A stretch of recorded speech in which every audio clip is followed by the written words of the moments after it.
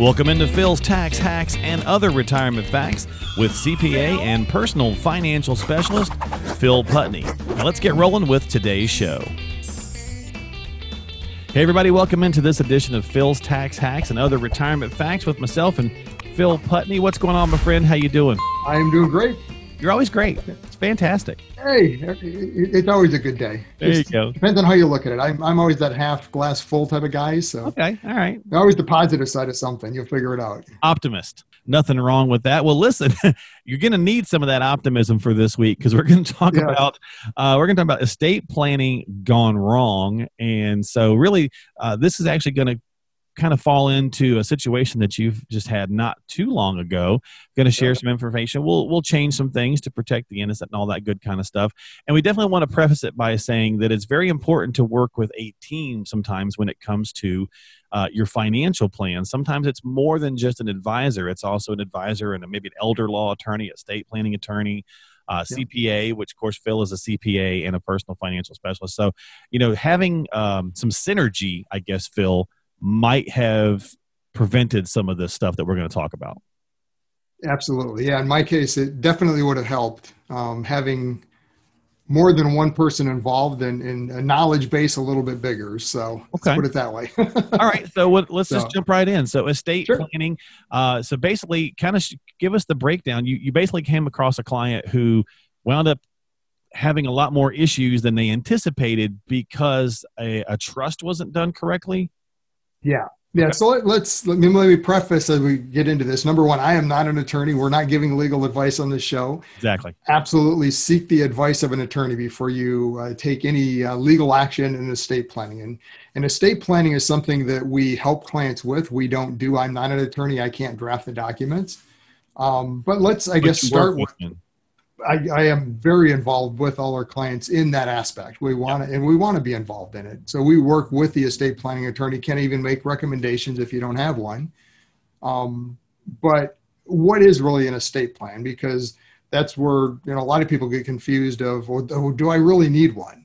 Okay. And I mean, kind of generally what people think of with an estate plan is going to have maybe 4 different documents in it. You're going to have the will. I mean, that's important. You want that. Mm-hmm. That tells everyone where things go, that they don't have some kind of titling or beneficiary. Every state has what's called the laws of intestate. That means this is what happens. And usually it kind of follows bloodline and goes to relatives is pretty consistent. Okay.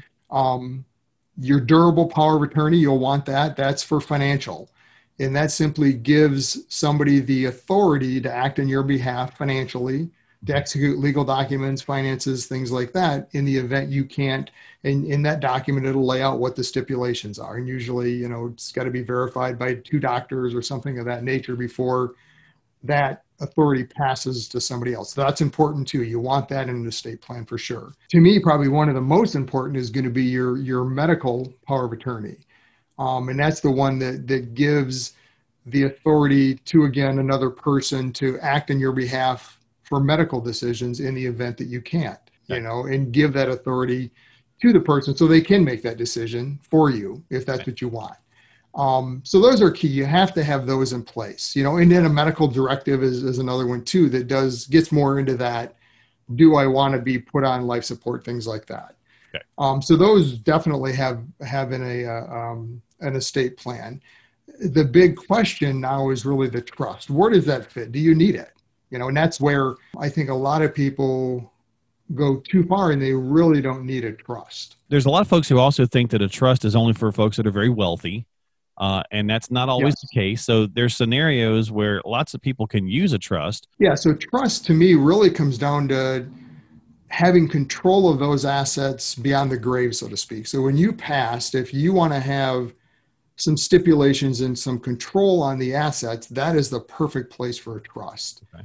Avoiding probate is definitely a result of a trust. I mean, it does a very good job at that. But if that is the only thing you're trying to do, it may not be the right choice. And that actually kind of leads into this scenario with a client that I just have worked with.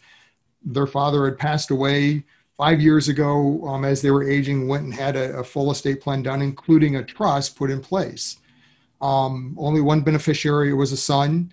It definitely wasn't anything about wanting to maintain control and only give them assets over time. It trust says, when I'm gone, liquidate the trust and give it to the son. So it had nothing to do with that. Their whole concept was avoiding probate. So in this client scenario, though, the assets that they owned were IRA type assets. There's some annuities. There's a non-qualified, like a brokerage account, and some real estate. So let's kind of walk through those, and did they really need the trust? So okay. IRAs, retirement accounts, really don't need a trust. Those aren't going to be going through probate anyways, because those pass according to what's called a beneficiary designation. You in the document say, if I die, this is who gets the money. Yeah. So never makes it to probate. And it doesn't matter what your will said. If you want Johnny to get it, but the BD says Susie gets it, Susie gets it. Right. And that's something outside of estate planning very important to understand. And there's all sorts of case law behind this that, there's maybe been somebody with a second marriage or that kind of a scenario where even though they're remarried and, now the new wife and whatever gets certain assets, they forgot to change the beneficiary designation on the company 401k plan, and it's going to the ex-spouse. Yep. If that is what that document says and you've passed, so be it. Yep. There is no changing it because that document overrules everything. Right. So so with IRAs, beneficiary designations, 401ks, any company type plan, same thing. Annuities, life insurance works exactly the same way. It's based on a beneficiary designation. So avoiding probate, you really don't need it. Non-qualified money brokerage accounts could work there, but you can avoid the trust with what's called a transfer on death order, or a TOD, sometimes they call it, which acts kind of like a beneficiary on that kind of form, or on that kind of an account, where in the event you pass, then it gives the direction that this is who gets the money. So it's going to avoid probate. So then the big one is real estate. And in Michigan, at least, we have something called a ladybird deed. And again, not trying to give legal advice, definitely talk to an attorney to see if this fits in your scenario. But how that works is almost like a beneficiary designation, where you haven't deeded the home to your child at that point, or children, but it says in there, if you've passed, if it's a joint home, that this is who gets it. So it almost acts like a beneficiary designation. That part of it doesn't come into play until you both have passed. In this scenario, there was really no need for a trust. Problem with the trust in his scenario was the tax side of it. And that's where, unfortunately, a lot of attorneys don't truly understand the tax aspects of how the trust works and what happens down the road. And in this case, it was really more related to the annuities were the biggest asset in the trust that the problem was caused in, but IRAs can be the same thing. Okay. Where the trust was named as beneficiary, not the son. So now the trust effectively has to take all the money out immediately, or it could take it over 5 years is the maximum, but it cannot stretch it. And they just recently changed rules around this, where in this case, the father had passed in 2019. Mm-hmm. So it was under the old rules, where had the son been named, the son could have actually moved it into a stretch annuity, non-qualified annuity, and stretched it out over their lifetime. Right. And minimize that tax over the next, in their case, 25 years right. of life expectancy. But that changed for 2020, which... For 2020, it's now 10 years. Right. But still, it comes down to, did you need the trust? Yeah. But for this client, it caused a pretty significant tax problem, because now the trust is in place. It's the beneficiary. So we either liquidate everything, pay a lot of tax this year, or we keep the trust open for 5 years so we can spread that out at least over 5 years. Not as good as 25, but at least right. as something. So had he been working with a CPA that had been involved, or a financial advisor that understood taxes, that could have been involved, and worked with that attorney to said, yeah, you probably don't want to name the beneficiary the trust for this reason. Right. And so, you could have kind of given that feedback to an attorney and said, this maybe isn't the best way to go. And you guys could have had that conversation as to why they felt the trust was needed versus the CPA or the tax side. And now this situation, this person now has to basically use a CPA for multiple years as well, right. for something they may not have needed to begin with. Yeah, so now they're based, if they want to spread the tax, they're locked into this trust, a whole separate tax return, to 1041 for the trust for the next 5 years. Yeah. So that's the additional cost to them to maintain this entity for 5 more years. Would the simpler fix have been to just name the individual, in this case, the son, and not, Yep. I guess you said not even deal with any of that? Right. So in this specific client scenario, personally, if they had asked me, I wouldn't have recommended a trust. There was no need for one. It added a layer of complexity to his scenario that really wasn't needed. And again, not to downplay attorneys or badmouth them. They're, you need it. A lot of them have packages of, hey, this is our estate plan and it includes a trust. And, you're telling them, yeah, I want to avoid probate. So that's kind of their first thought is let's put the trust in place, because it does that. It absolutely did it. Right. But understanding more specifically, deeper, what are the assets and is there another option? For this client, there was another option, meaning we could have had all those assets avoid probate without the trust. And that's another thing just in general to understand is, okay, yeah, I'd like to put some strings, so to speak, and control the assets once I passed. That's great. You can do that in a trust, and, whatever you want to dream up, you can put in that trust. Understand though, that for that to happen, the trust has to stay in play, and there's tax returns, and there's a trustee that, depending on who it is, might need to be paid. So there's fees and costs associated with maintaining a trust long-term too. Yeah.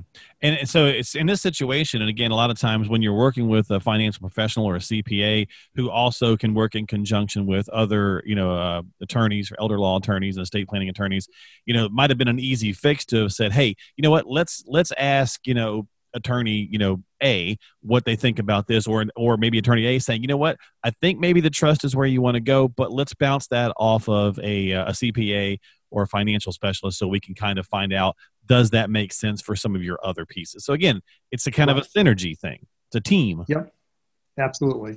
And that being said too, we talked about this tax law change that recently happened. If you've had estate planning done in the past, now is the time to review it because everything's changed. Yeah. So you want to understand under the new law, with no longer having the stretch, do I need to make some updates or changes to my estate plan? So, okay. All right. Well, there you go. So sometimes, these things can inevitably go wrong.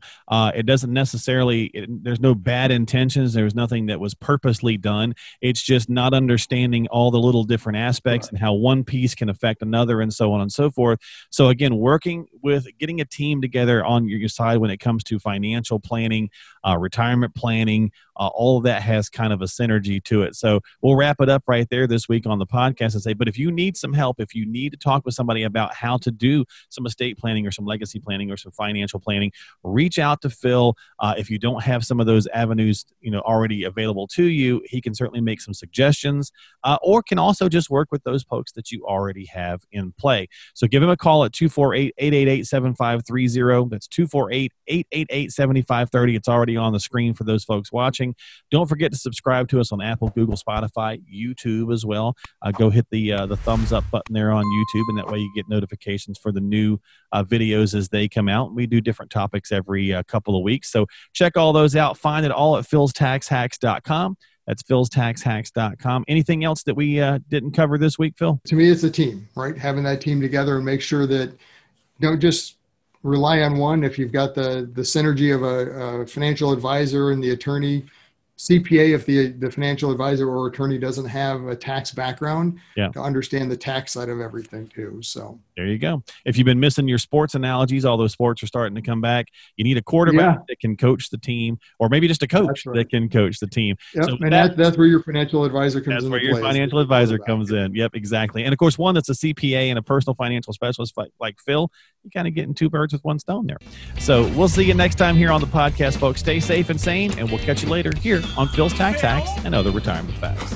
Investment advisory services offered through AFS Wealth Management. The content of this program is provided for informational purposes only and is not a solicitation or recommendation of any investment strategy. Investments and/or investment strategies involve risk, including the possible loss of principal. There is no assurance that any investment strategy will achieve its objectives.